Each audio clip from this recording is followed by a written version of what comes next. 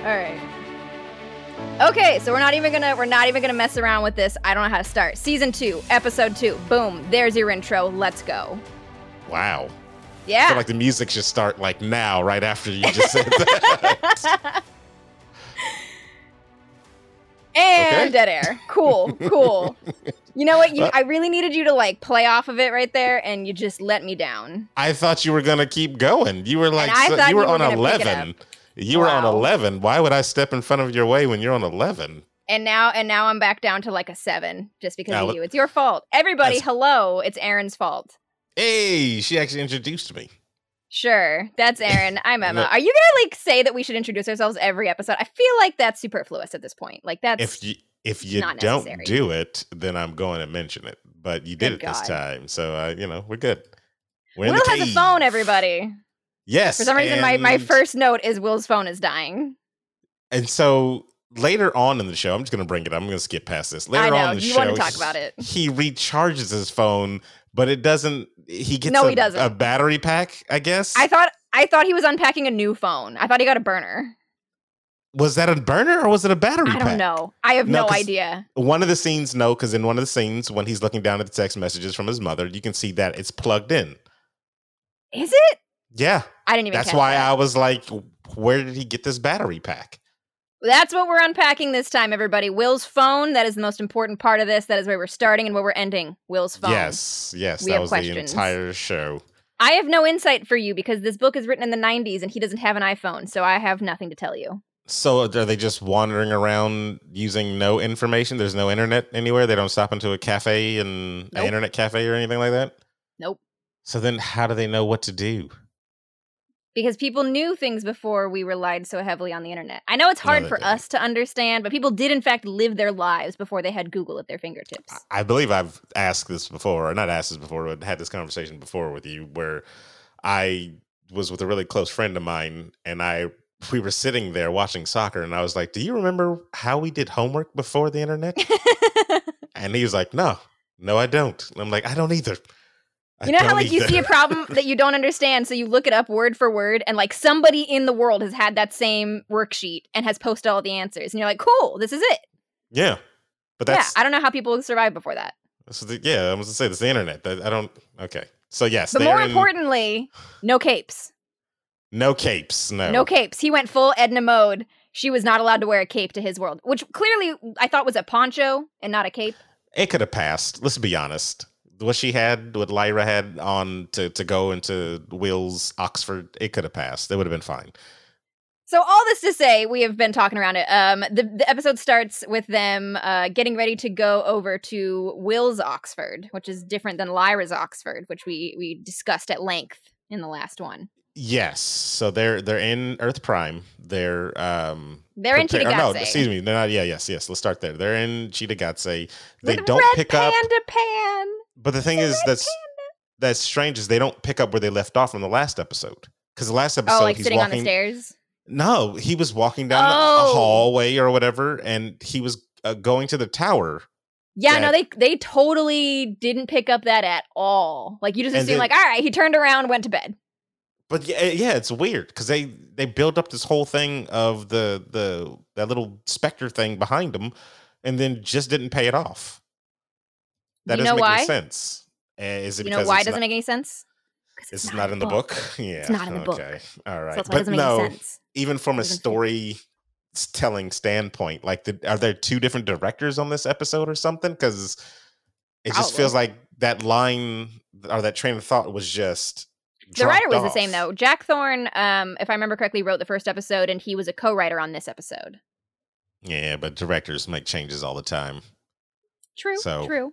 Who knows? But we what could have happened. so we're getting ready to go over. Will's phone is dying. Pan is a red panda, and then we have our little montage moment of Lyra getting dressed to look appropriate in Will's world, where Erin immediately called me out Yes, for being for the pants situation, because this is the situation where she puts on he suggests that she wear pants, and she's like, why would I do that? I'm not a boy. And so when she was wearing pants last season, I was traumatized. I was scandalized. And this season, when she puts on pants with no worries, nonchalantly, Very. It's again nothing. It's not a I'm a just thing. saying she's never in her life worn pants before this in the books. It was like a moment that just jarred me. It was jarring. Okay, it was jarring. Almost as jarring as getting hit by a car the second you walk into her world. Which I totally called. As soon as you said it last week, I was so glad we weren't in the same room for once, because like my face when I was like, he's gonna lose it when she immediately gets hit by a car. Yes, yes. But it was like such like a tap. Like she didn't even get hit. All right, yeah, you don't understand. She got hit in the book. Yeah, I need a full blown. What's the show we were watching? Where the little kid got Orphan hit? Black. I need a full blown Orphan Black kid getting hit by the car. Lyra getting flung, Pan coming out of the backpack, flying on the ground. Yes, Terrible. I need all that. But so in the book, like the thing is on a really busy street, which kind of helps because like nobody's looking at the side of the road. So she literally runs full out into traffic. The car that's gonna hit her slams its brakes. They get hit by the car behind them, which pushes them into her. And then by the time he comes out, she's on the ground, not moving. Oh wow. Yeah, no, like she gets up, but like she full blown pretty much got hit. And so like when she runs out and like does this little twirl to get away from it, I was like, what is this? Hit the girl with the car. They couldn't go there. It's a British show. You know, if this was America, yeah, we're going full blown, as you've seen. Just like they couldn't torture the witches. Oh no, that was a Canadian censorship. Show. Sorry. Yeah. So that should have prepared you actually then this week. You know they didn't go full blown the last week. They're not going full blown. My note actually says hit by a car, and then the next bullet. That was a lame hit. Wow. It was. Your American mind. That's terrible. So we had me being excited that she got hit by a car for some reason. And then Aaron had your moment of excitement when you saw your favorite character. Finally, the show has come back to its senses and decided to put the real story a little bit up front. But it was like a quick second. You know how they like to tease the good stuff. Yeah, they did a flash with Boreal, and he was waiting for some reason, waiting there. And Will and Lyra come through the portal, and he sees them. So he's right place, right time type of thing. He is wherever he needs to be in this show. They can put him anywhere because he's nowhere in the book. All right. I feel like that's hatred towards a character that's written very well, and I will not allow it on this podcast. Please, thank you. Let's move forward. Wow. So Lyra is getting her first look at this world where they clearly have faster cars than there are in her world. Oh, which, by the way, I forgot that they had cars in her world. That's because they do, but they don't. Like, they're not like our cars. They're really not. Like, they don't mention them in the books. In the movie, I hear you. Because when they showed the quote unquote cars, they didn't look like cars. Let's not base anything off what's in the movie, okay? Because the movie also didn't get shit right. First of all, yes, it did. The first at least 15 minutes, it was the most accurate depiction of Lyra that there was so far. So let's get that out the way. But yeah, but no, I didn't remember. It wasn't enough impression for that other world to make me believe like, oh yeah, there's cars. That's right. That's a thing. But it's really not. I mean, there is though. There's Amberic powered cars. That's a new thing. Amberic power is electricity. Yeah. I said gasoline. It's a new thing over there. I said it's a new thing over there. Wow. Sheesh. Electric cars are a thing over here, are they not? Who's the Lyra's World version of Elon Musk? It's probably Boreal, to tell you the truth, the way he's dressed. Good God. Okay. Get over yourself. Get over yourself. So Lyra gets excited because she sees a tower that is similar to her Jordan College. And she's like, I know where I am. And she fucking takes off immediately. Yeah. She runs through a bunch of people. It looks like she goes through some tourists too when she's on her way. Which I only brought that up because they had cameras, and I was wondering, does she think that's weird? Because they don't have pictures or whatever they have. They have photograms. Whatever, it's the same thing. But yeah, she makes her way through whatever the little college square thing is, and she gets to a construction site, which is ostensibly where her home should be. And she gets very sad. He literally told you before we literally told you this before we left. Lyra. That's why I don't understand why she was so. Because she's 12, Aaron. Yes, that's right. I can't express this enough. She is 12. Well, it's time to grow up. It's time to grow up. And then we take a quick 90-degree turn, big-ass funeral. Cardinal is dead. Yes. So that was expected, He's though. dead. Yeah, that was like, expected. there was no, like, build. There was no, like, it was just, like, one moment, maybe we could kill him. Next moment, he's dead. Yeah, no. I mean, I was expecting that. I wasn't expecting him to do, like, the full-blown. I thought they were just going to be like, on the submarine, he's dead, you're acting Cardinal now. They went, the full 9. And actually, it was a pretty nice shot scene and everything with everybody there. You had her crocodile tears. You had Mrs. Coulter's crocodile tears.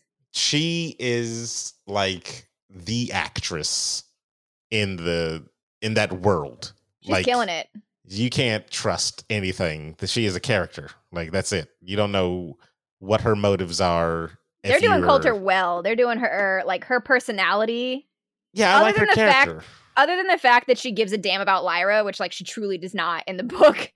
At least at this point, like, she's, like, does not care. She's like, they had that whole conversation of, like, I don't want her, you take her. And he's like, I don't want her, you take her. And they're like, well, neither of us want her. But isn't this a good motivator, though?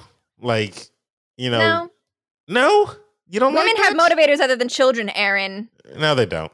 No, Women have other motivators than the product of their wombs, Aaron. It's always children. Wow. It's when you boil it down, you can always lead it right back to kids. How dare you?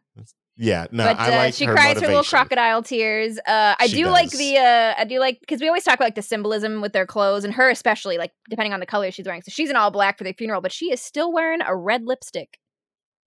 Very much stands out. I did not catch that. I didn't. Wow, yeah. I caught it. She's got, like, this deep berry red lipstick. If you really want to get into it. I was in her eyes with the gigantic tear. I was trying to see if one will fall, which I didn't see. They did. Okay, maybe it was the frame rate, but it was welling up, Wow. and I was like, okay, she's putting on a show for real. And as you said, Father MacPhail is the quote-unquote acting cardinal, and they are immediately framing the witches. Yeah, right off the rip, at the funeral, like literally at the funeral, they're putting them up as, hey, they're the ones that did this. We must respond in kind. Which he tells to this giant arena of people where they're hosting the funeral. Is it not supposed to be that? I couldn't tell you because none of this is in the book. I'm going to tell you right now, this episode, like 90% of this episode, not in the book. I don't know where they're coming from with most of this. So is the cardinal dead in the book, though? The cardinal is not. No, he's not. What? Okay, so he's not dead? The cardinal does not appear once in this book. Not one, I literally just read it last week. Not one mention of the cardinal. Huh. None of this magisterium shit is in the book. In the previous book, maybe then? There's a little bit the character of the cardinal exists. He's in the first book. Not 1 second in the second book. Okay, not so one then line. Okay, because so I don't know where they're getting none of this from. From the last episode, we knew that Mrs. Coulter did this literally to basically have a power play, right? Yes. That's what my perception was. I do this for you, Squid Pro Row and blah, blah, blah. Yes. So is there something in the book that is a situation akin to this that, is that what they're just substituting basically? No. Is that what you can think of? Okay, well then I have no idea then. They're coming totally out of left field. I will say it's been years since I read The Amber Spyglass, which is the third book. So I could be forgetting something from in that one. But yeah, no, they're totally out of left field. They're filling time, I think, with the Magisterium plot, which is good. I'm gonna say, like, as a concept, it's good, because I will say in the books, the Magisterium for a lot of this book in particular is kind of just this overarching, you understand that they're the bad guys, you understand that they're the big bad, that they're this kind of shadowy church organization, but you really don't see them at all for the most part. Like, there's a couple of times where you'll see representatives of the church here and there, they talk about the Magisterium, but you're not seeing characters like MacPhail and like having whole conversations and like whole scenes with them. Like, that's not how it goes.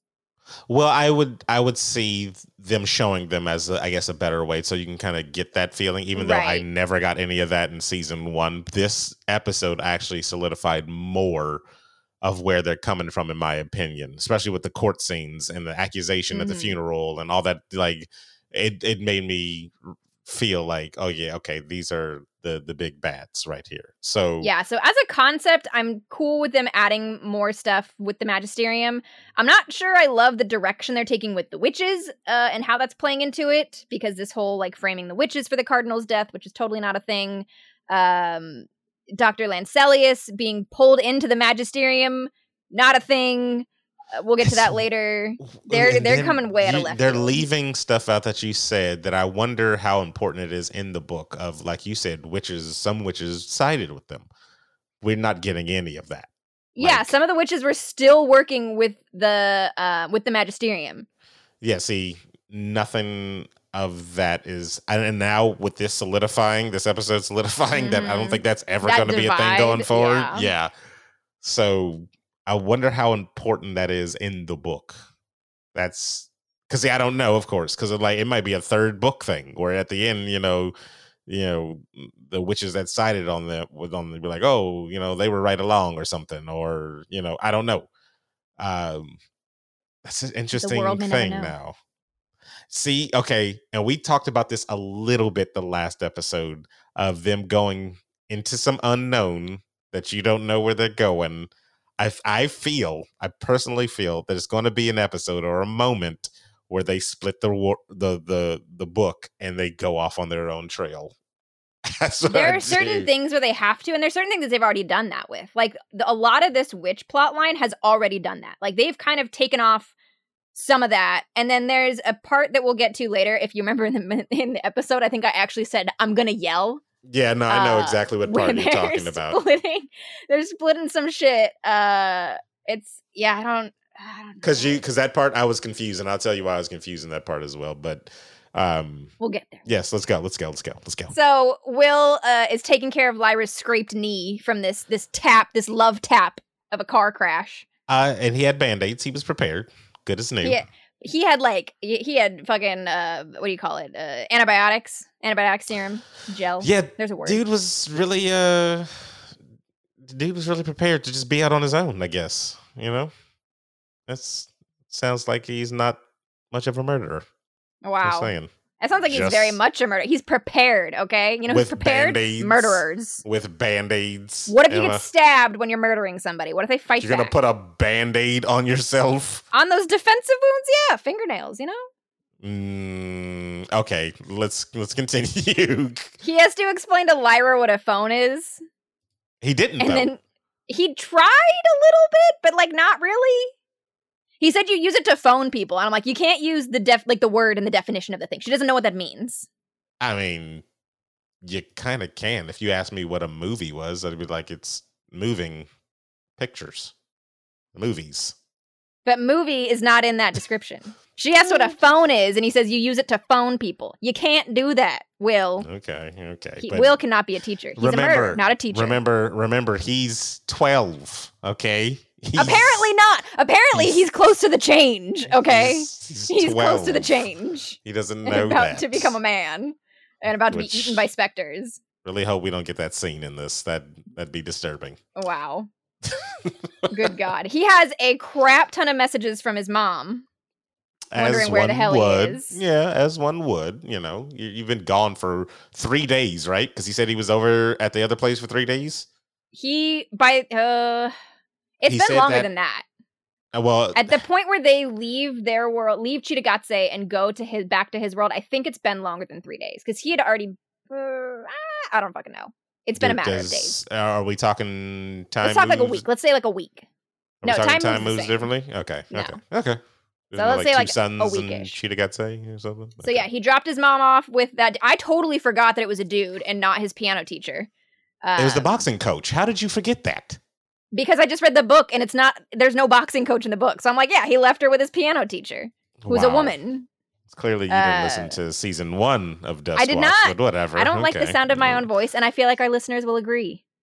All 7 of them. Wouldn't. Wow. Hi, everybody. Wow. I just wanted to have a little moment. Trying to get back on their good side. Wow. She goes to the museum, okay? They split up at this point because that's what you should do with this girl that's never been in this world before. He says, well, maybe botanical gardens because there's botanical gardens in your world, so they clearly are the same place. I mean, if she was able to navigate to a certain area where she thought it was the same, and she was like, "Hey, it's normally this thing," and it is in his world just slightly different, then I can see them thinking that the botanical There's gardens are so in the many exact same botanical plot. gardens, though. That's very true, but I mean, they're in Oxford, so Wow, we're they're the dumb. Oxford Botanical Gardens. Will goes off on his direction. Lyra, while she's walking, steals a poster for a museum exhibit of the North and decides that's where she's gonna go. Mm-hmm. What is that? Mm-hmm. I'm just saying they didn't give the nod to the bears. She walked right past the polar bear poster and didn't even acknowledge them. So here's kind of one of the places that they didn't take a chance that I thought they could have. So, which brings up some really interesting questions, which maybe that they just didn't want to deal with in the show, which whatever. So she goes to this museum exhibit, and she does in the show as well. Like she goes to this museum and she sees an exhibit, and she sees these things that are on display that don't just look like they're from her world. They very much appear to be the exact items from her world. And she starts to question whether there's only one world, because she sees a photograph. She sees a picture, which she sees as a photogram showing some Samoyed hunters that look very much like the ones that took her when they were taken to Bolvangar. And then she looks closer, and it's not just that they look like them, it's the same people. And she looks at their sledge, and it's the same sledge, and she can tell because the rope is frayed in exactly the same way as the rope that she had been tied with. And she starts to wonder, maybe there's only one world. Maybe there's not a bunch of worlds. What's going on? Where's the split? And then that's when Boreal shows up, right? So that's when we have an issue. Wow. Because do you remember me saying last week, and you didn't believe me, you were like, I said that there are some things that you can do in a book that you physically cannot do in a visual medium. And I still don't believe you. Still don't believe you. So in the book, Lyra is approached by Sir Charles Latrim. You don't know that that's Boreal because you have never seen him before. You can't do that in the show because we know what Boreal looks like. But hold on. Yeah, you could have if you never put him in the first season. No, if you just never put him in the first season. So now you agree with me that they should have just done it this way. But no, they didn't. No, hold on. I don't agree that they should have done it that way. I'm just telling you how it could have been done. So I'm fine with them doing it that way. He would have still been in the first season because she has seen him before. She just doesn't remember him. And she sees Sir Charles Latrim and she thinks to herself, she's like, this guy looks familiar and I can't really place him. Maybe he just looks like somebody I've seen before, because she had seen him once before at the party that Mrs. Coulter threw, which was the way that she eventually escaped. Oh, yes. So she saw him at that cocktail party, and we would have seen him in that episode. And then she sees him again here, and she doesn't put it together. You do not know for the longest time that Sir Charles Latrim and Boreal are the same person, because she doesn't know. They could have done that as well if they had like actually shown his face and made him more of a shadowy character. You know what I mean? But they didn't. I know. I'm just telling you. There are ways make it happen. You can. There are just ways that they didn't choose to do it. With but the it's decisions that they made. It's 1,000% possible. I thought you were going to go with some type of special effect type of thing, like a dragon swooped in or something. It's just the easiest shit. It's like you can't show this guy and then show him again and expect us not to remember who he is, because we as the audience know that. But when you're reading the book, you don't know that. So later on in the story, when it's revealed that Charles Latrim and Boreal are one and the same, that's a big moment that you're never going to get in the show.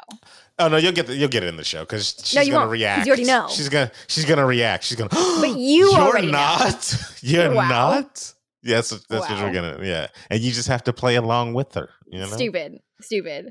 So we jumped ahead a little bit. She starts using the alethiometer again because apparently she's gotten over her, like, I don't want to use this because it scares me now or whatever. And it starts giving her, like, it tells her, go to the scholar, but it's like giving her very alethiometer answers. It's like, look for the door with the mountain on it. And like in the book, it straight up tells her, like, go to this number door in this building. Like, this is what you're looking for. It was not mysterious and vague at all. You got to make it more mysterious for the viewers. She actually looks at it, and it's such a blunt answer, and it's such like a go here, do this door, this number, this building, this person. That like she thinks that there's more to it, and she's like, is that it? Like, you're not gonna nothing special? And then it tells her as well, focus on the boy, help him find his father. That's your mission here. So we never got that second part, though, right? Yeah, we did. Yeah, it tells her. Did we? It Yeah. tells her. And she find gets the father? confused. She's like, why? That's not really. And then she even talks to Will about it at the end of the episode. Yeah, I remember you were like, "Did it tell you?" Is No, what 'cause you're- No, the thing that I was remarking on, I was being snarky about the fact that Will had said, so it told you my father's alive? And she said, yeah. And I was like, the fuck it did? You never asked. Oh, okay. That part. Okay, yeah, yes. I remember. That's like a specific line in the book, too, of he asks, like, so it told you my father's alive? And she says, no, because I didn't ask it that. So, like, and so when they put that in the show, I was like, no, it didn't. It never said that. You had a whole conversation. It didn't say that. So for a hot second, can we go back to the museum in Boreal? Wow. So you said in the book, though, she sees things that are actually from her world, right? It would appear so, yes. As far as she knows, yeah. Well, I mean, if it's described to a T and she remembers Yes. it like that, then yeah, it's probably a photograph. So is this just implied that Boreal is the one bringing the stuff over for... No fucking clue. I guess that it's kind of left open for you to freak out about yourself. That's the logical explanation, is that he's some sort of collector that... Yeah, that's what he says, right? He's like, Yeah. I donate a lot of things to the... So that's why I'm trying to tie the book in with the show type situation where it's like, okay, maybe he brings things over and that's what was implied in the book or something. Yeah. That's kind of what you're like left to assume. It's Okay. also like a much creepier... Like their interaction is really creepy to read about, more so than it is to watch. Because, like, you're just thinking about the fact that this is a 12-year-old girl and this, like, old man in his 60s, because he's in his 60s in the book.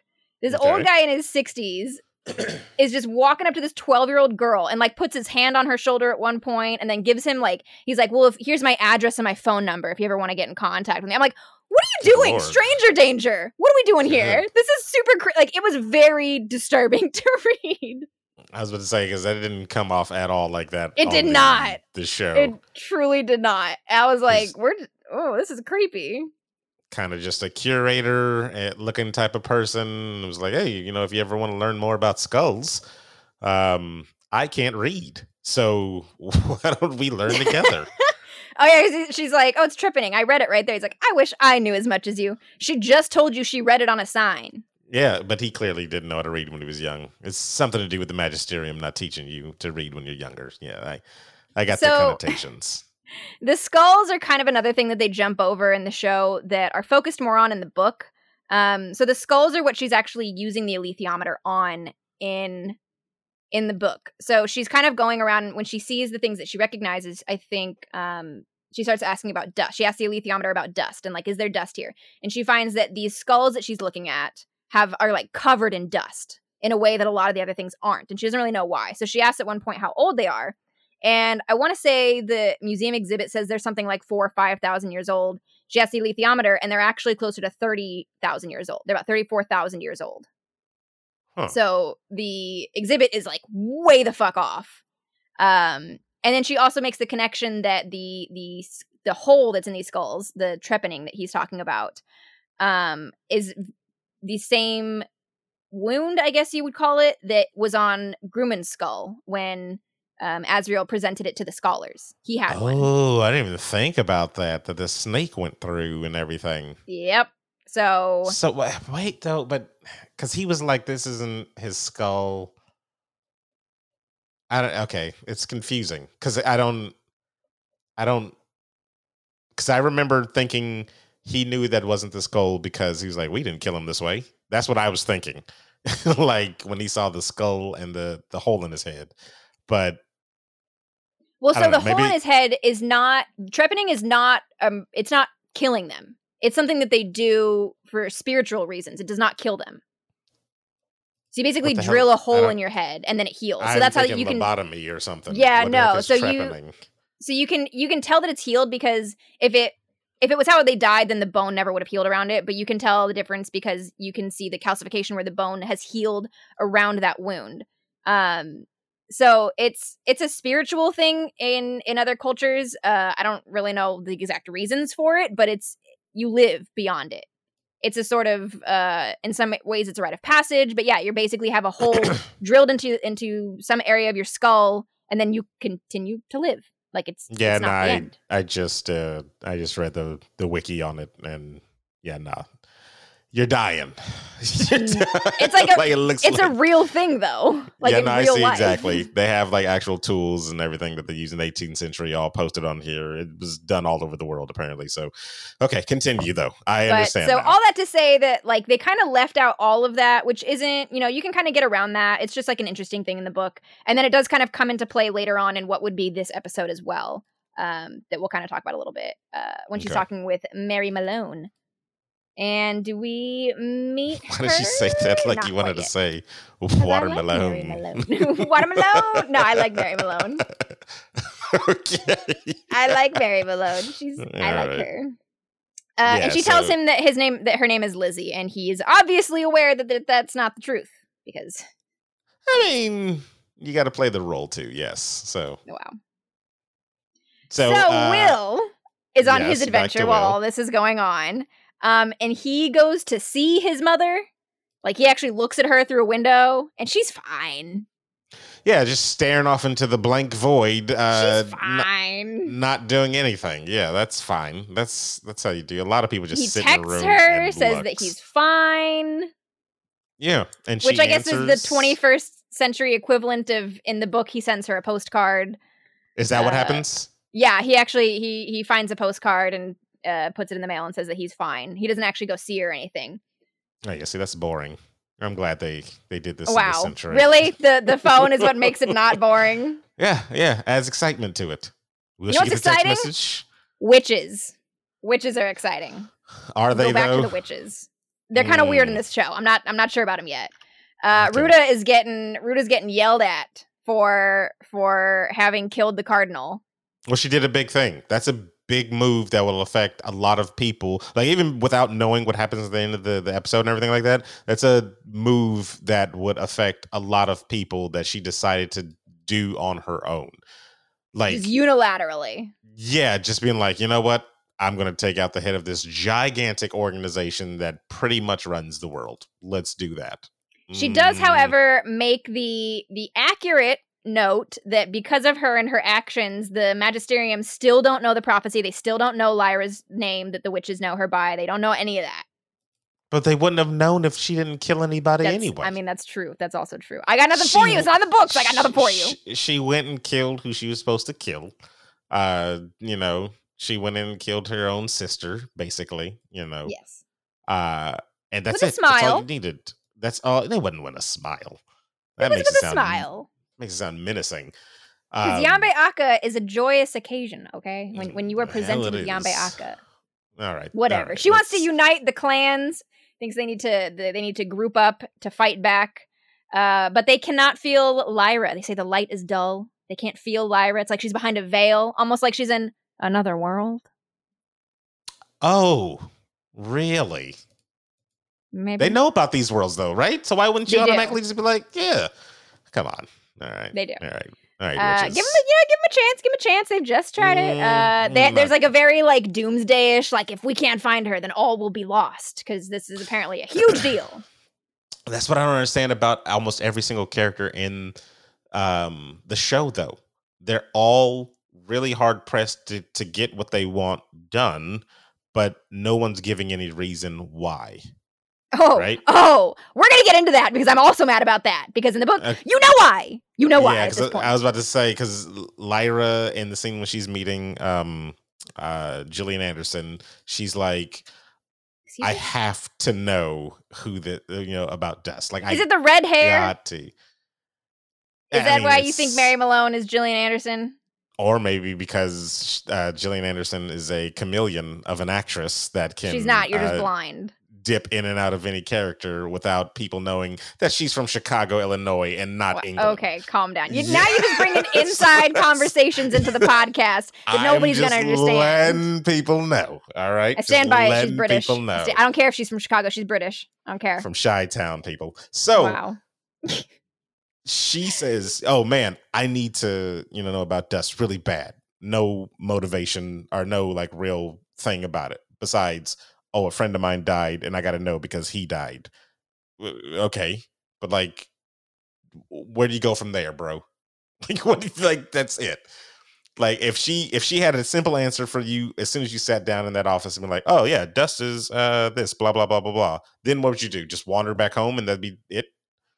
Pretty much. That's what I understand. Okay, and then the witches. Again, there's a prophecy, there's a let's explain it though. Like what is this prophecy supposed to be? Is the world gonna get destroyed? Should I be worried? Should I pack? Should I move? Are bombs gonna rain from the sky? I don't know. Maybe we should start talking about that. Wow. I don't know the motivations of anybody, and this was kind of the same thing, but you said that it's supposed to be revealed this by now. I should know. We should know at least the overarching thing that we should know right now is Azriel's plan. There's like a whole ass speech of Azriel's plan, and kind of everything branches off from that. That's probably next episode. It should have been this episode. There was a perfect opportunity for it, and they didn't take it. How do you pronounce that word? Perfect. I'm upset, all right? I'm upset. So, I mean, I feel like, and that was the other thing, like Will, he wants the money, but what are you going to do with that money, bro? You really think you're going to just up and move as a 13-year-old boy with a crazy mom? Don't worry about it. Yeah, like that don't work. So we haven't gotten there yet, because first, Lyra has to meet Dr. Mary Malone.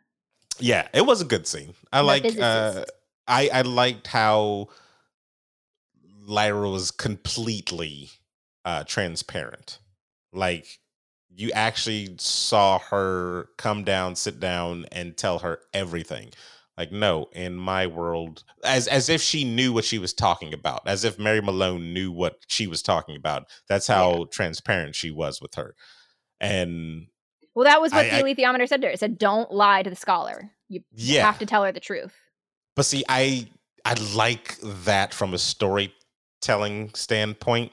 Not having to dance around it. Yeah, with new characters in a story. Like, all this backstory of what the situation is, and I can't really explain it to you, but yeah, you can. Just tell me the whole thing. That's all you can do. I'm a new character. Lay it out for me. And I don't know why that felt so refreshing to hear her to speak so, open and candid about why she's there. Like, this is what it means in my world. I am from another world. This machine over here told me to come see you, blah, blah, blah, yakety schmackety. She did all that, and it kind of seemed like it was to convince this person, but for some reason you still didn't bring out the talking animal in your backpack and say, you know what they had, because we got the gecko that talked. They only had a budget for so much talking from the animals. What's his name? Pan was all in the episode in the backgrounds until he got stuffed in the backpack and died, apparently, from shaken animal syndrome as Lyra ran through the streets shaking her backpack and bumping it on everything. Was so unnecessary, because in the book, and it happens constantly, like it's such a normal thing that it's kind of thrown in as a sentence here or there. When he needs to hide, he turns into like a mouse or a bug and he hides in her pocket. And that's it. Because he can still do that, right? That's it. Why did they have to do the extra thing with the backpack? Why was that necessary? I don't know. And that's the first thing I said. I said, why didn't he turn into a fly and just zoom around her like she stank? Like the little Charlie Brown kid that has the dust particles around him all the time. That's all she had to do. It's all he had to do. These kids aren't thinking with their heads. Pan never comes out, but we do get Lyra about to cry over Roger. For some reason, that's what she decides to tell this woman. First bit of emotion she's shown for the boy. She doesn't show it in the book. See, that's... She does not... Okay. Roger does not come up in this conversation. No, she does not have this moment where, like, she's trying to explain. She's like, I can't explain it right. Oh, my God. This is no, she, like, flat out is like, here's what I want to know. Here's what I do know.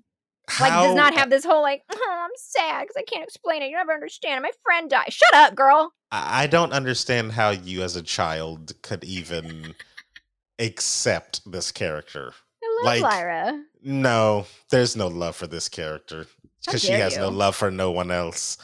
So She how do loved you Roger. love someone? No, she didn't, because she She would have did. had this scene that she had with She does not now I need want to to call her break Water down. Malone.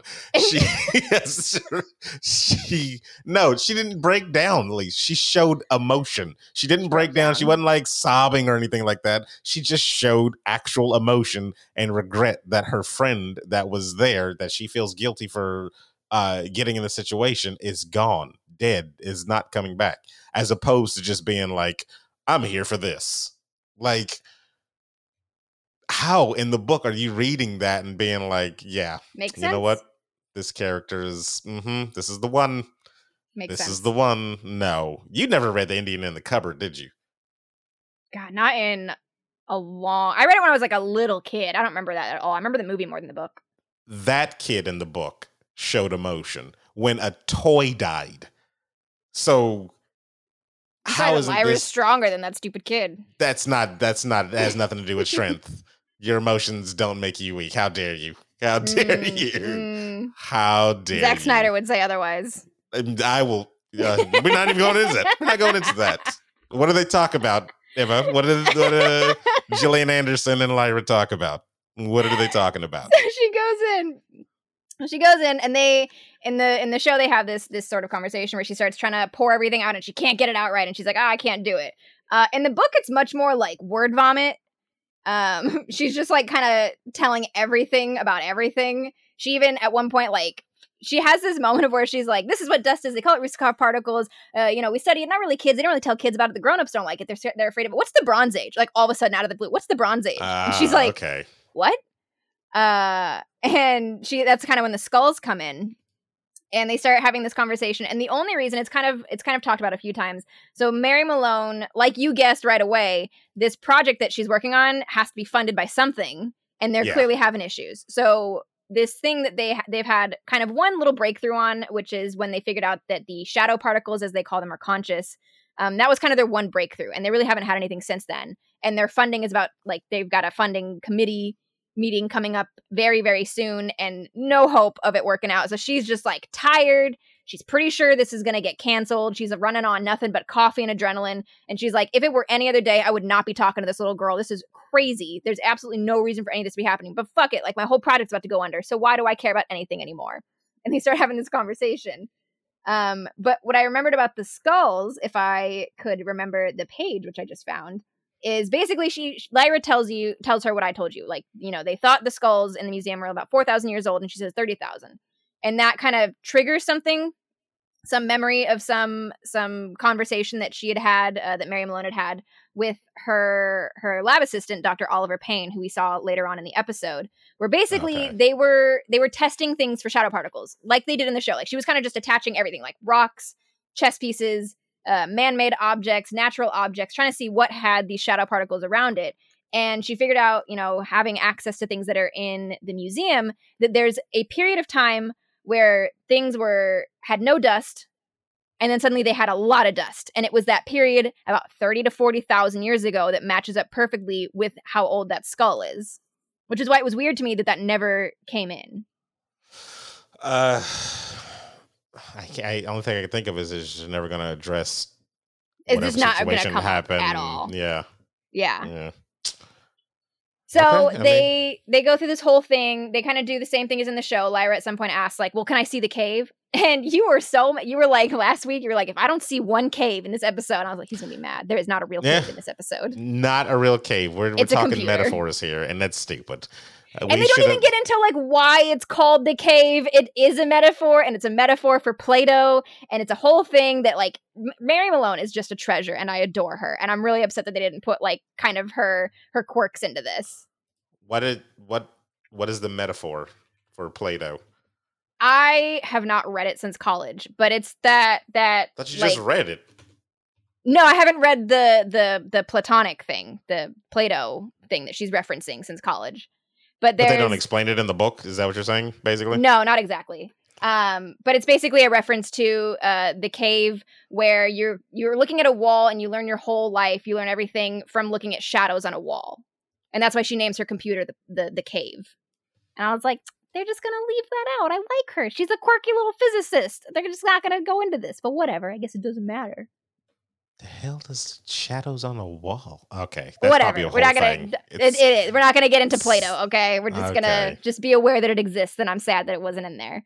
But Okay, yeah, cool. Lyra goes fully into like different worlds. This is where I'm from. And kind of just lays it all out. And Mary doesn't buy it for a minute. She's like, this is embarrassing. Why am I having this conversation? What are we even doing? Like, why am I letting you talk to me like this? But she's still kind of on that mode of just like, fuck it, let's see where it goes. And so she lets Lyra into the cave. She lets her, hooks her up and is like, have at it.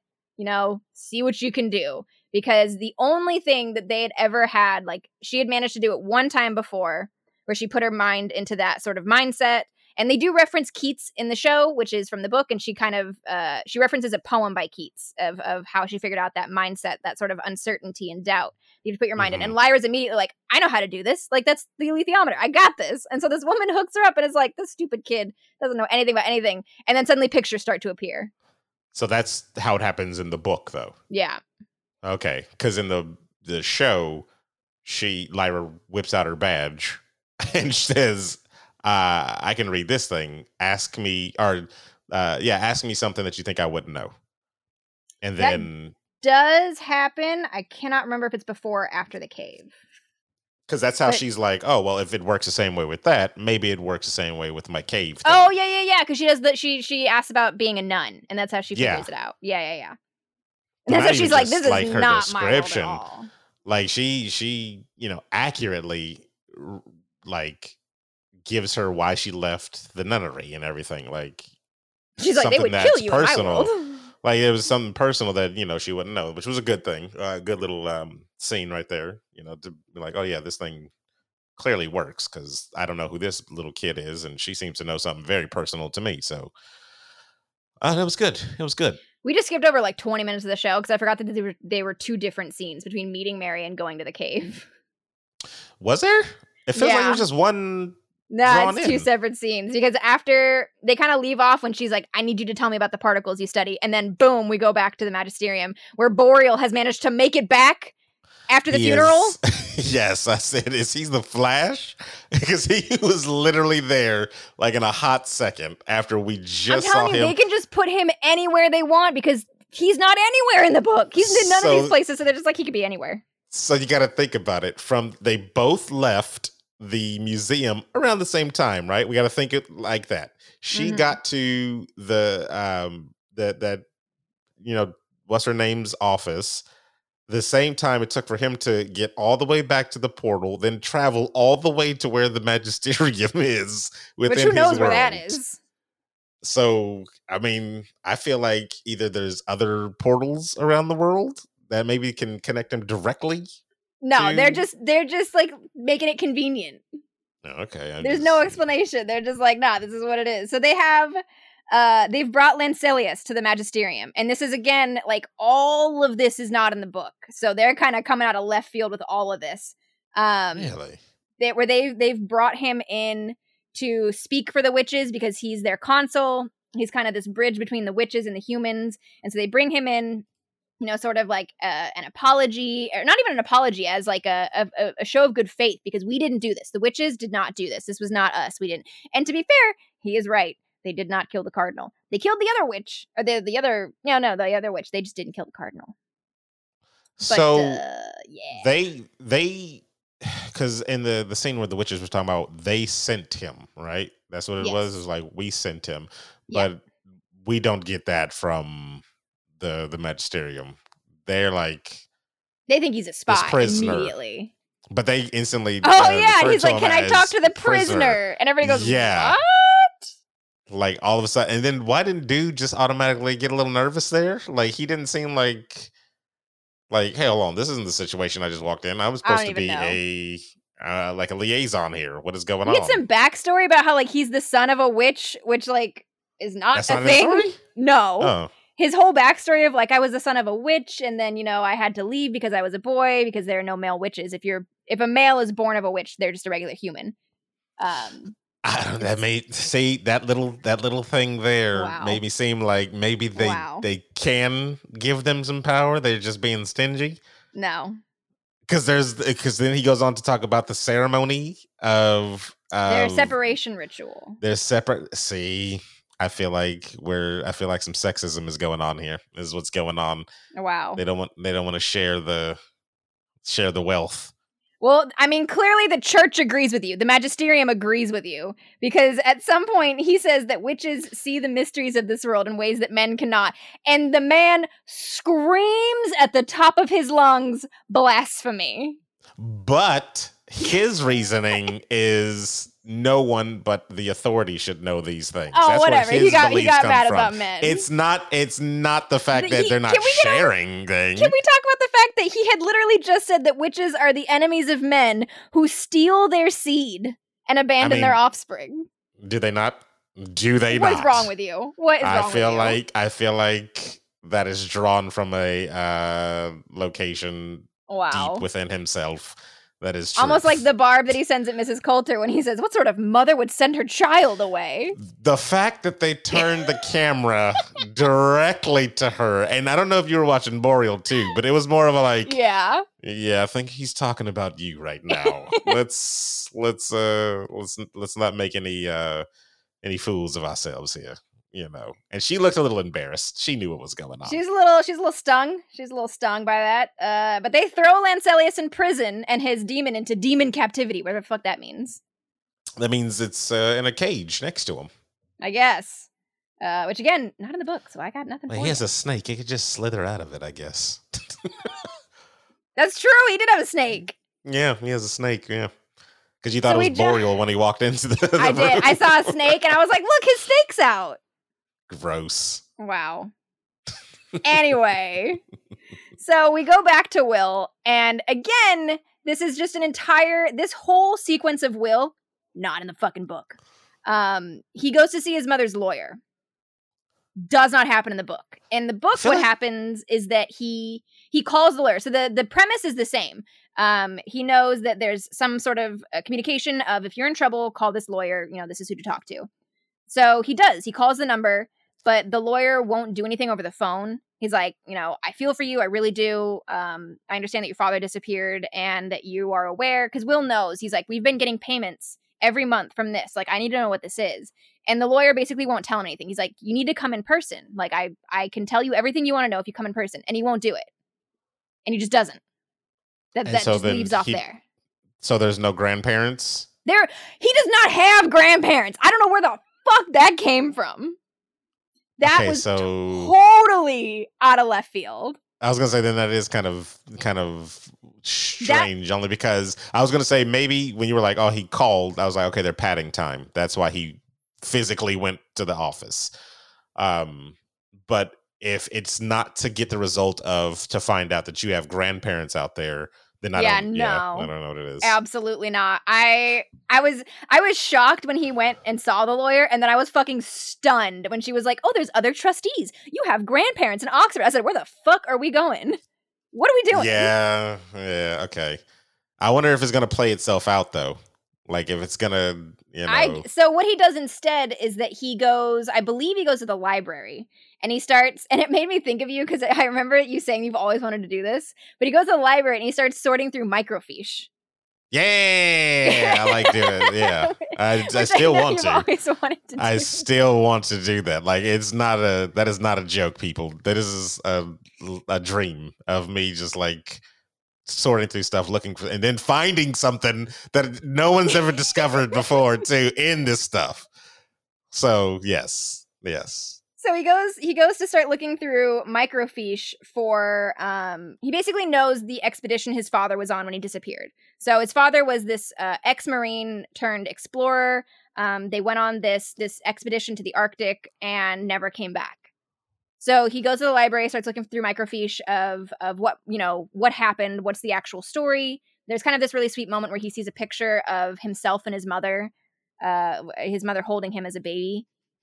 In this story, and just, kind of your general story of this woman that's, my husband disappeared, very sad.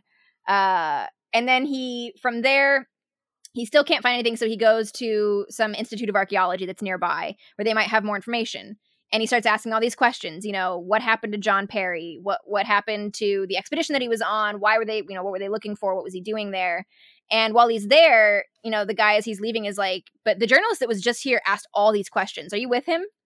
And then you kind of have that moment of like, what? And he goes, so Boreal was there too, huh? Okay. Not quite, because he asked him to describe the man. He's like, what did he look like? And he describes the man that Will had killed. What? So before they went to search his house for the letters, they had gone to the same place to find out about the way his father disappeared. So this is pre-mortem. Pre-mortem, yes. Okay. Peri-mortem. Okay. Yes, wow. Yes. I watch a lot of bones, okay? I watch a lot of bones. I thought maybe there was like he didn't die or something. Maybe no, that man is dead.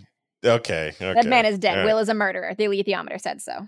So terrible. We skipped all over that part where he kept telling her to just stop saying that. She said, but it said you're a murderer. And he's like, no, what? No. But the good kind, like Yorick. Stop saying that. There's no such thing. Good Lord. But then what is Yorick Burnison? A murderer. Good That's God. what he is. Good God. Is he not? He's an armored bear. No, because this is the discussion we had in the first season. When I was like, I thought they were going to make him like, oh, he was drunk and he was out of his mind. He did it on accident type of situation. But he's just a murderer. A little bit. Okay. So like, that's it. He's a murderer. All right. And he's not in the story anymore. So. Wow. So after being a murderer, in the show, he goes to the lawyer, wants to get the money from the trustee. Wants to get the money from the trust, goes to his grandparents to find out if he can. This guy that's supposed to be his grandpa is like clearly not liking him. The man's a racist. We've decided. Yes, I agree. We've fully decided. He didn't even try to hide it. Yeah, no. Which was okay. Like, bro, I don't know. Do you and your wife talk at all? Because like, do you see them? No, they don't. You see that old white couple? Absolutely not. So he's sitting there with the big grimace on his face, and as soon as Will brings up the trust fund, see, I knew it. He was here to ask for money, and like the grandfather just gets all pissed off and gets up and walks away. But one thing that was interesting is I thought it was going to be like a more reveal of like, how do you know my mom isn't right in the head or whatever? I don't know why I thought that was over it. Yeah, they skipped over that. I thought that was going to be more of a big thing. Like maybe that would clue him on to, like, are you spying on me or something like that? Are you spying on us? Okay. So he caught on something. Well, because the Gramps goes out and calls somebody on the phone, and is like, he's here. And then you see that it's the cops, though. Yeah, and then that's when he and Grandma kind of had that moment, and he's like, "How do you know my mom's sick?" And that's when he orchestrates his escape by spilling tea on the carpet. Because everybody in England just has, tea on hand to just give out to people when they come home. Okay. Actually, yes. That is, in fact. Well, I've never been to England, okay? So. Uncultured. Wow. You've been to England so many times. Yeah. Yeah. No, I haven't. Yeah, I thought so. Anyway, Lyra goes back to use the cave. And so it looks like the opening theme. And I got excited. It does. It's now kind of the theme. This season seems like the themes are more exposed to see what the stairs are there, the different worlds. You and these stairs. I mean, they made it so prevalent in the theme, so I would think it's important, but then no, it's just a scene. So like, she's hooking her up. Are the stairs in the book? Are they in the, I'm like, no, they're not. Because why would you show them so many times and then make like these shadowy figures of these two walking on them? It's just like, oh, their destinies are combined on these stairs. I was expecting literally at the end of this whole thing, them both walking up the stairs to meet the authority. And then it'd be Keanu Reeves or something like that. I mean, like, it whoa. Should be. So I don't see, oh, no. She's got the thing hooked up. She's in the cave. Yes. So she does her alethiometer type of mind where she kind of clears it or whatever, and makes what looks like dust on the screen at the time. It's like, whooshing by and stuff like that. And Watermelon gets all excited And it's like, that's the most activity I've ever seen this thing do, because when I did it, it was just a little, a couple of ripples. Jump. Yeah. And she's like, oh, no, I could do, that was just the beginning. What are you talking about? I could do a lot better than this. Hold on, let me show you. And Lyra just goes back in and full-fledged just makes a virtual alethiometer. She right in there. Was she asking something? She was asking something, right? Or she was learning more about... So she was asking if it was dust. And it said, yes, it was. The entity or whatever said it was dust. Yeah. Well, so okay. They kind of skipped over the idea. So dust itself is what's answering her. So Mary Malone had figured out, their big break had been finding out that these shadow particles are conscious. Like you can communicate with the particles themselves. Oh. And they kind of skipped over all of that. But so she is literally talking to dust. And when she's talking to the alethiometer, it's dust that's talking with her. So the reason she's seeing pictures and the reason she's seeing the alethiometer pictures is because that's what she would understand. But she tells Mary, she's like, I'm seeing this because this is what I know, but you can make it make words easy. Like you could set that up super easy. So she could program it to yes. Make it English, basically. Yeah. So it would appear to her basically like a computer screen, it'd just have a graphical interface. Which again, this was in the 90s. So when I'm reading it, I'm thinking like they're probably looking at like some fucking DOS machine.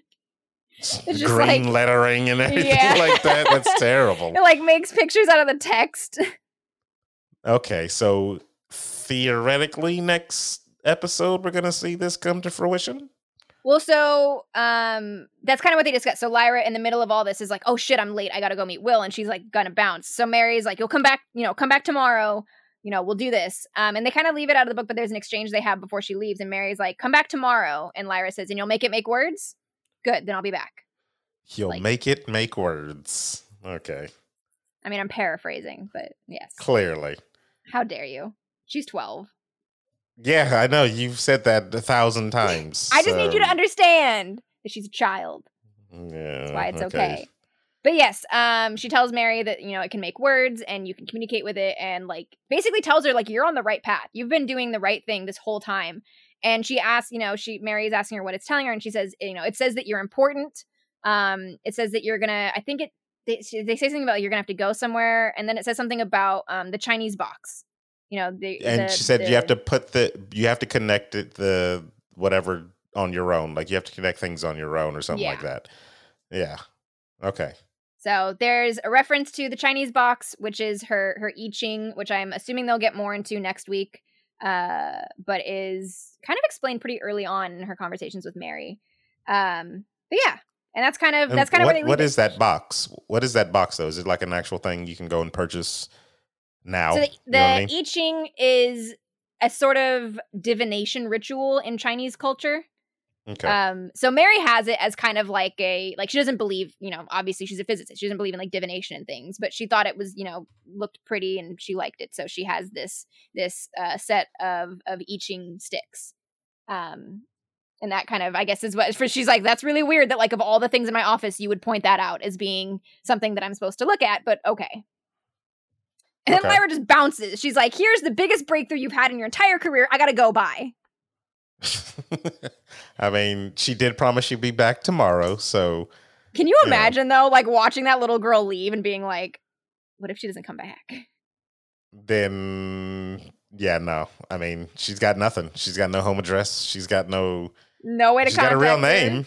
She does. Lyra Silvertongue. Connected to nothing. Yeah, that literally is connected to nothing. So, well, I mean, hey, you gotta take risks in science, so... But she does make it back to Will, who is very angry with her for being late to a place he was not even sure she knew where to find. Yeah, but see, it shows his character even more because he said he was worried that something happened to her. That's literally what he was worried about. Not like, oh, I'm about to get caught. I understand people are after me, but what about you? I was worried something happened. There is the part of like, oh, I'm worried about you for you. But the bigger part of that and what she addresses is if you get caught, like, where to find me and you know where this hiding place is. So if you get caught, I'm fucked. This is the one place I have to hide. I mean, I feel like he was just being like, wow. Okay. He does not give a damn about her. He okay. does. He does. He don't Maybe give a because you damn. don't see it because you grew up with old soulless Lyra over there that you can't see somebody that's actually good and decent in the story because that's he what he tells is. her that's why he's upset. He says it's because he has this hiding place that he needs to remain safe.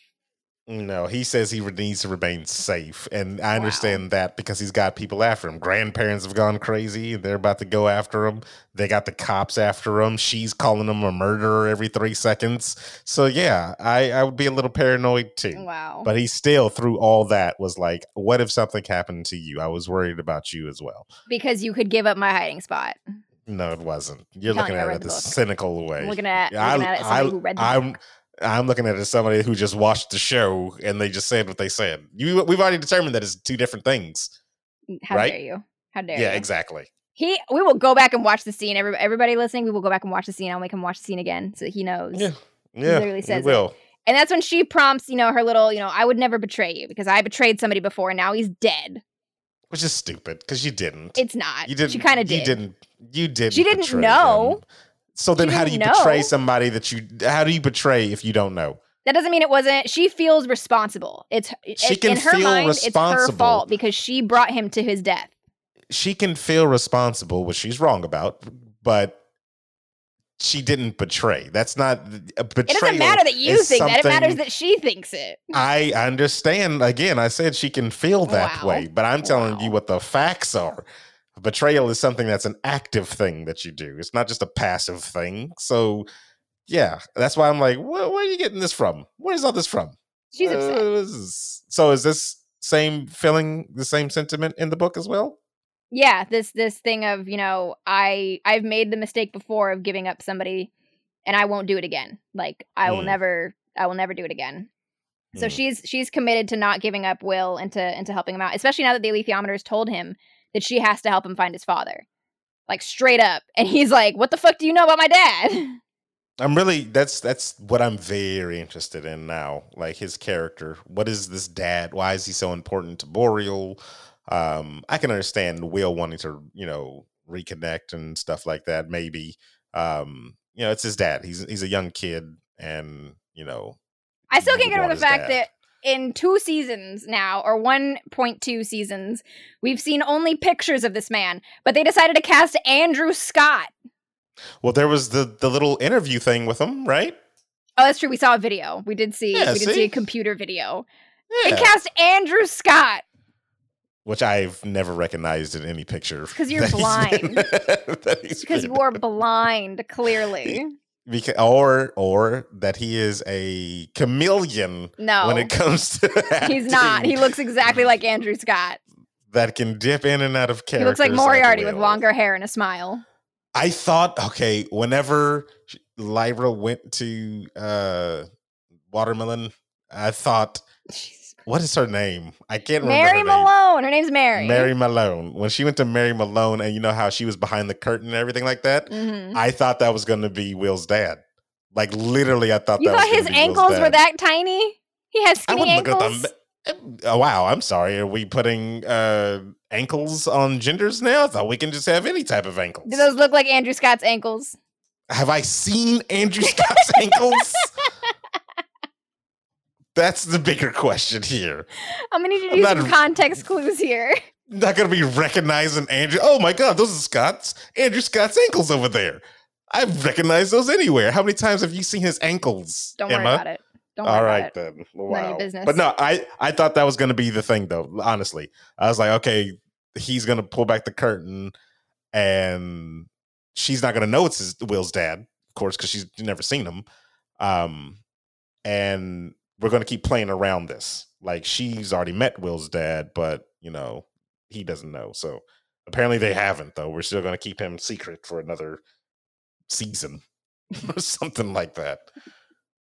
So the alethiometer tells her that she needs to find his dad or help him find his dad. It also tells her that he's connected to Chitagatse.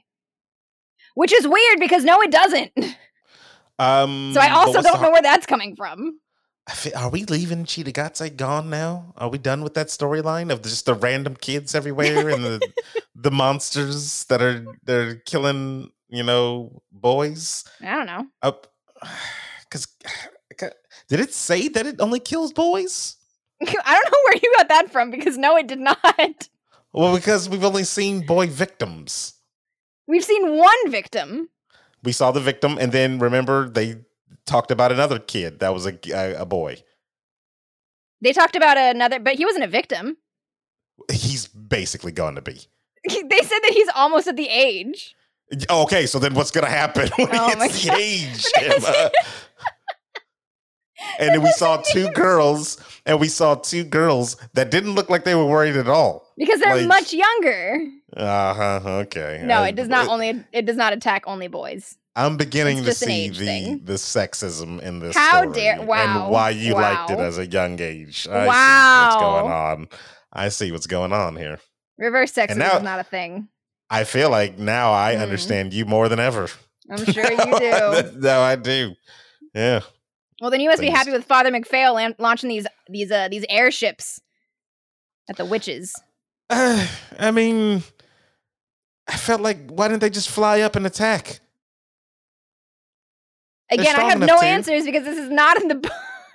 Like they just bomb. They did this whole like voting ceremony thing, which I felt like I still don't understand how that electoral college works. Like it didn't make any sense. They're like, we're gonna take all your votes and then we're gonna set them on fire. And then all of a sudden we'll just know. Yeah, everybody vote on the paper. I'm gonna burn them, and then we're just gonna. I don't know. They only take mail-in votes. They only take mail-in. Oh, they burn that would be hilarious. Because they did everything like lock the door. They had people lock the door inside.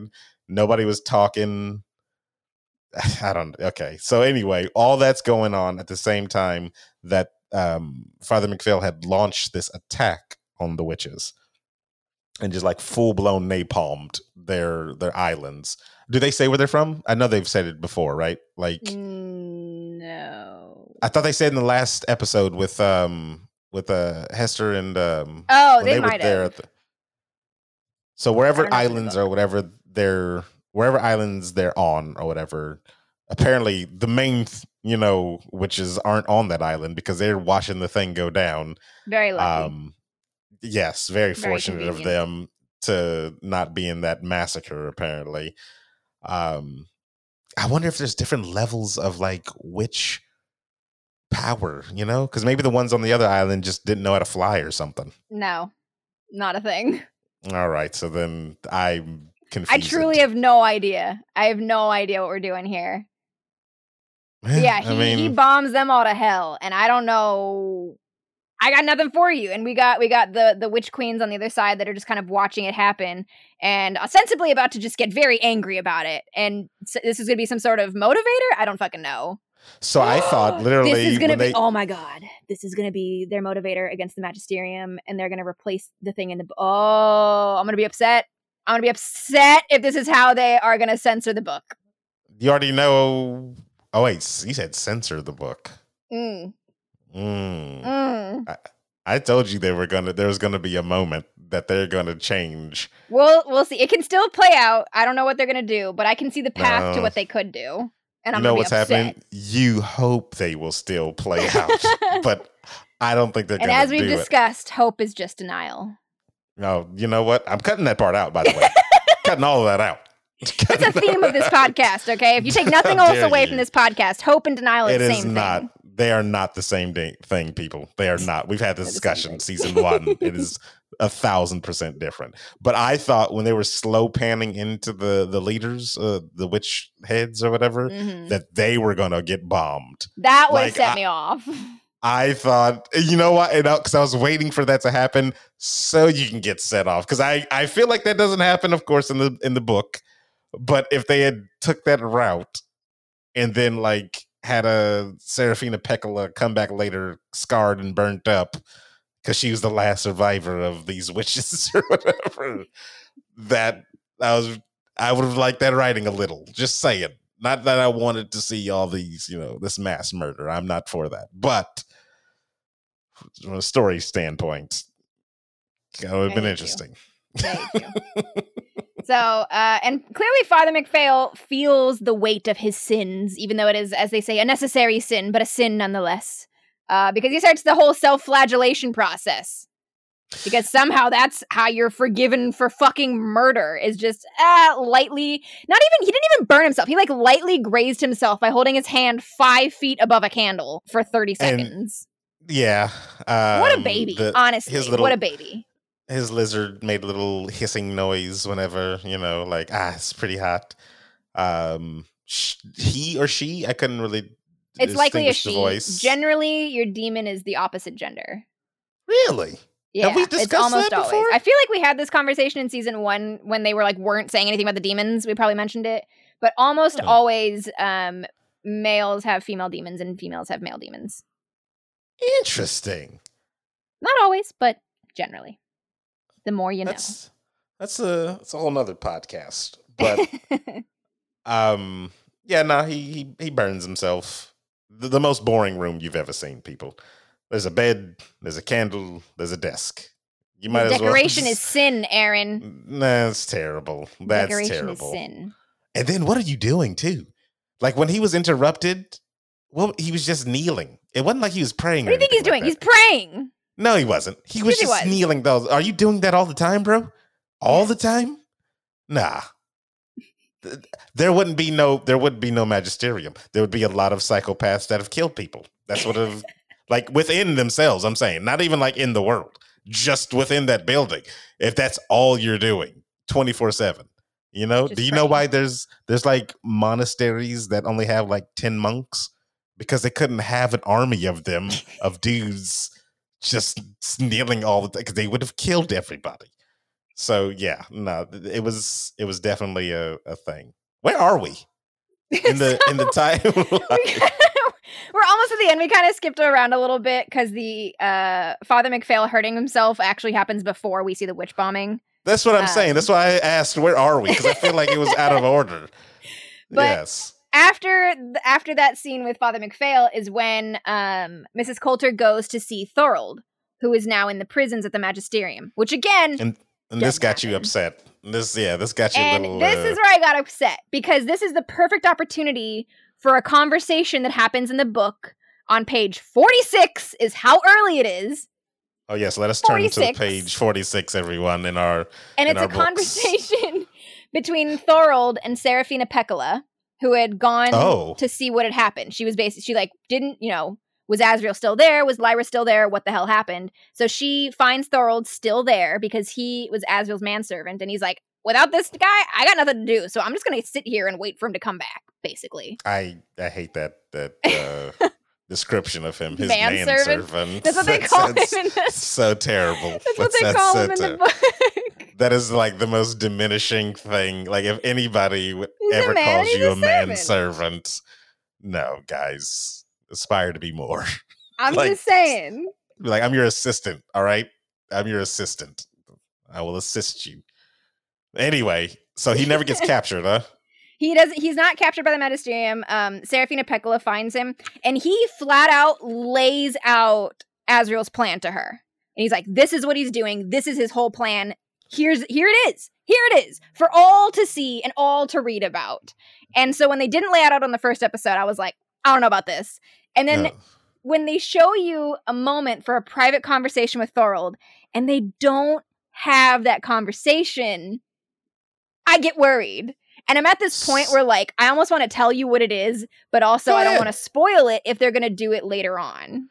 Also, none of those conversations were ever private. There was always a guard right there. And it kind of seemed like it was the same dude. He must have just guard the whole building, but he was always there.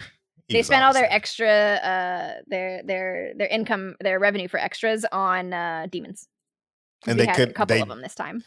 They had a spider, a couple of Rottweilers. That could have just actually been real dogs, actually. The truth. They probably were. Yeah. We had the lizard. We had the snake.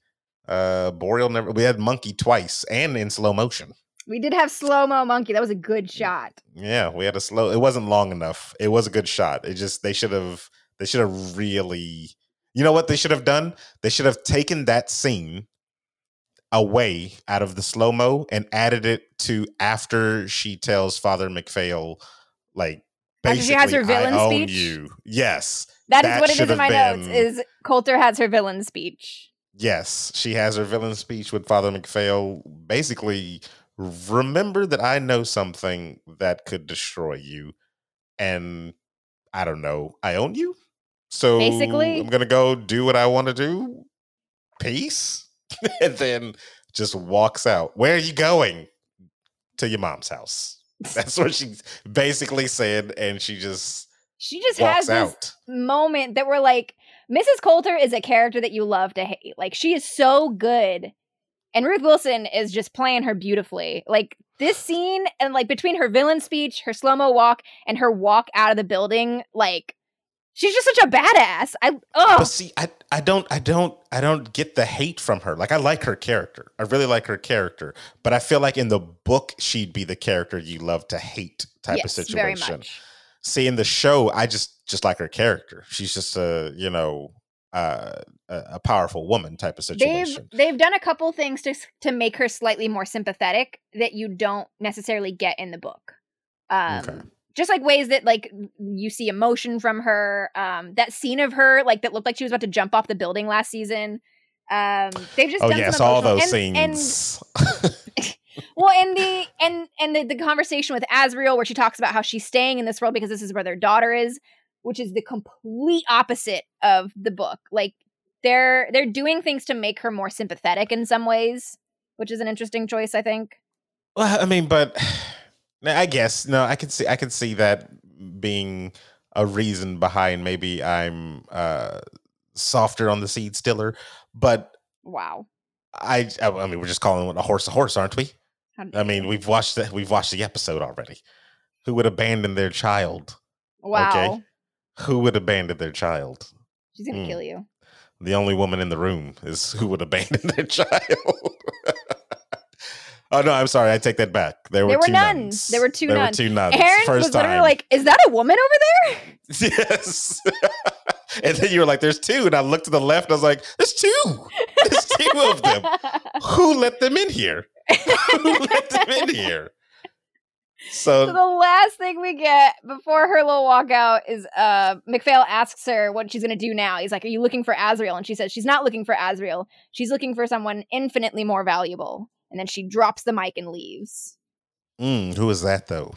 Who could know? Will. It's Will. Let's see who she's looking for. Who she totally knows exists. I mean, so that was the thing I was going to say. I was confused. When she was talking to the assistant in the little his little holding cell or whatever, I literally was under the impression that she knew where Lyra was. No. I thought I don't know why I thought that she knew that she had walked through that portal.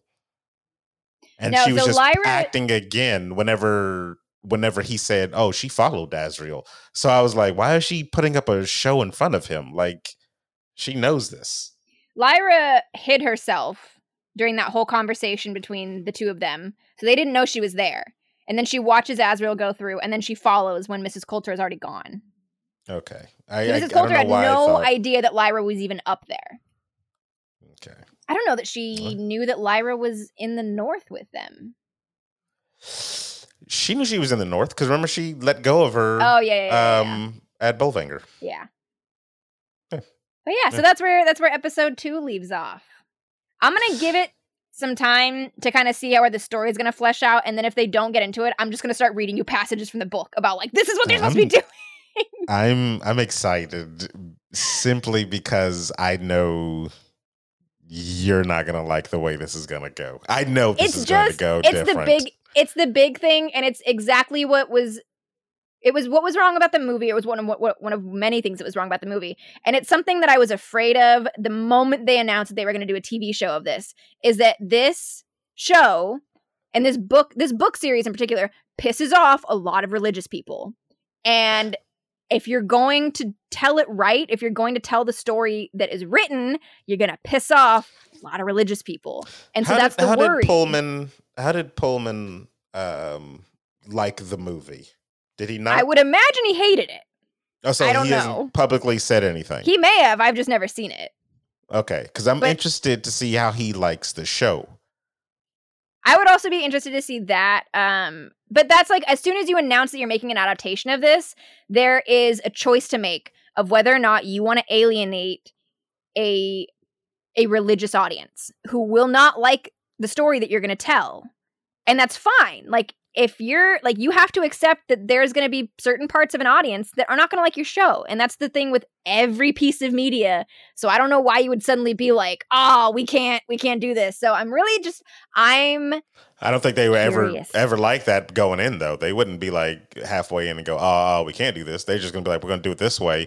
We're going to fool you into think we're going to do it this way because we're going to kind of be as close as we can to the book in the beginning just to hook you on. So you have to keep watching because all we really care about is the first 2 seasons. I don't know. The third one is, if you drop off, whatever, we've made our money. So, but I am very interested to know what Pullman thinks about the show because maybe we could get him on the podcast. I mean, if you're out there, bro, I would love to pick your brain about some mistakes you made. Wow, you're not allowed to be on that episode. It's just me and him. How dare you? Maybe my BFF Lauren Balfe can set something up. You don't even know who that is. Lauren Balfe and I are mutuals on Twitter. Okay, we're basically best friends. No, yes, and I'm a part of the staff of the Sacramento Republic because we follow each other on Twitter as well. So may as well be. Nobody knows who they are. No, but I'm curious. Like, I don't know. Like, it's taking your work. Like, I would feel some type of way if I wrote something and they skewed my story in some adaptation because they wanted to appeal to a certain audience. Well, I mean, I would imagine that he learned his lesson from the book not to let go of a certain amount of creative control. But is he a part of this? I want to say he's a producer, but don't quote me on that. But I would imagine I think we had that discussion. I think when you did say he was a producer, I'm like, producer is just, that could be a hollow title. Could be. You put up the money, you want to see a return, so you tell them do what you need to do. But I don't know, maybe because I care about my stories. No, okay, never mind. I saw his credit on the Golden Compass movie as writer, but it's for writing the book. I thought for a second he wrote the movie and I was gonna lose my mind. No. That would have rewrote your whole history. I would have actually cried. Oh, I would have died right here. But I forgot that they list it's for writing the novel Northern Lights, which is what it used to be called. Oh, they changed the name? Yeah, the title of the first book used to be Northern Lights. And then I think in the American version, it got changed to the Golden Compass. Yeah, okay. The more you know. The more you know. Yeah. But I'm genuinely excited. I'm sorry. I was excited last episode because it felt like it was doing something similar, and I'm excited. We're going on a journey, Emma. Do you not realize this yet? He's an executive producer on his Dark Materials, by the way. Yeah, he's definitely a hollow title. How dare you?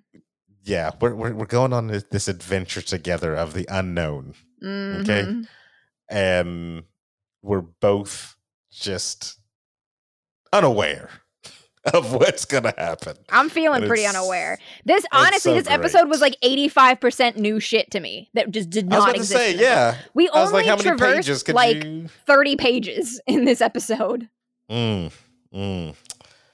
Feels good. I hate you. I hate you. We're gonna give it some time and see what they do. There's a couple things that I'm very excited to see from this season that I'm really curious how they're gonna do the timing on some of them, because there's some stuff on how the book is timed that I had forgotten about, that I was like reading it. I was like, oh, I didn't know this happened this late in the book. That I'm really curious to see if they're gonna hold off on the show, or they're gonna be like, we need to front load this so people are interested. When are we getting the knife? No. Yeah, the whole thing. I thought it was leading up to it in the first episode, which it kind of felt like it was. The boys going to the tower where the knife is, or something like that was, some form of that was uttered. And then he starts to, and then we just don't. They turned around and went to bed. Yeah. And woke up the next day. Didn't we have the Golden Compass in episode 2, at least, of season 1? But when did we get the Northern Lights? Episode 1. Wow. Yeah, so Okay, so that's my thing for the next week. We need 3. We need episode 3 to be the subtle knife. What is the episode title? I haven't looked it up. I will tell you momentarily because I was not ready for you to ask me that question. I literally thought you were prepared for everything, but apparently I was wrong. How dare you? So episode 3 is no one to blame called, but myself. Wow, do you want to know? Do you want to know what it's called? Do you want to know what it's called? Yes, I do. Yes. It's called, we'll see you next time, everybody. Have a great day. No, it's called Theft. It's called Theft. Theft. See, now I got to think all metaphorically because a cave isn't a cave anymore. Apparently. And we still don't know where the fuck the magpies were in the first episode. City of Magpies. Magpies are birds by the sea. So, but where were they? Yeah. They were the little girls. Wow. Okay. Anyway, so we'll see you next time for episode 3, Theft. I thought you were gonna say something. I thought you were gonna say bye. No. This is why we can't work in separate rooms, you guys. I gotta have like visual cues to tell him when he needs to talk. That was, how dare you? How dare you?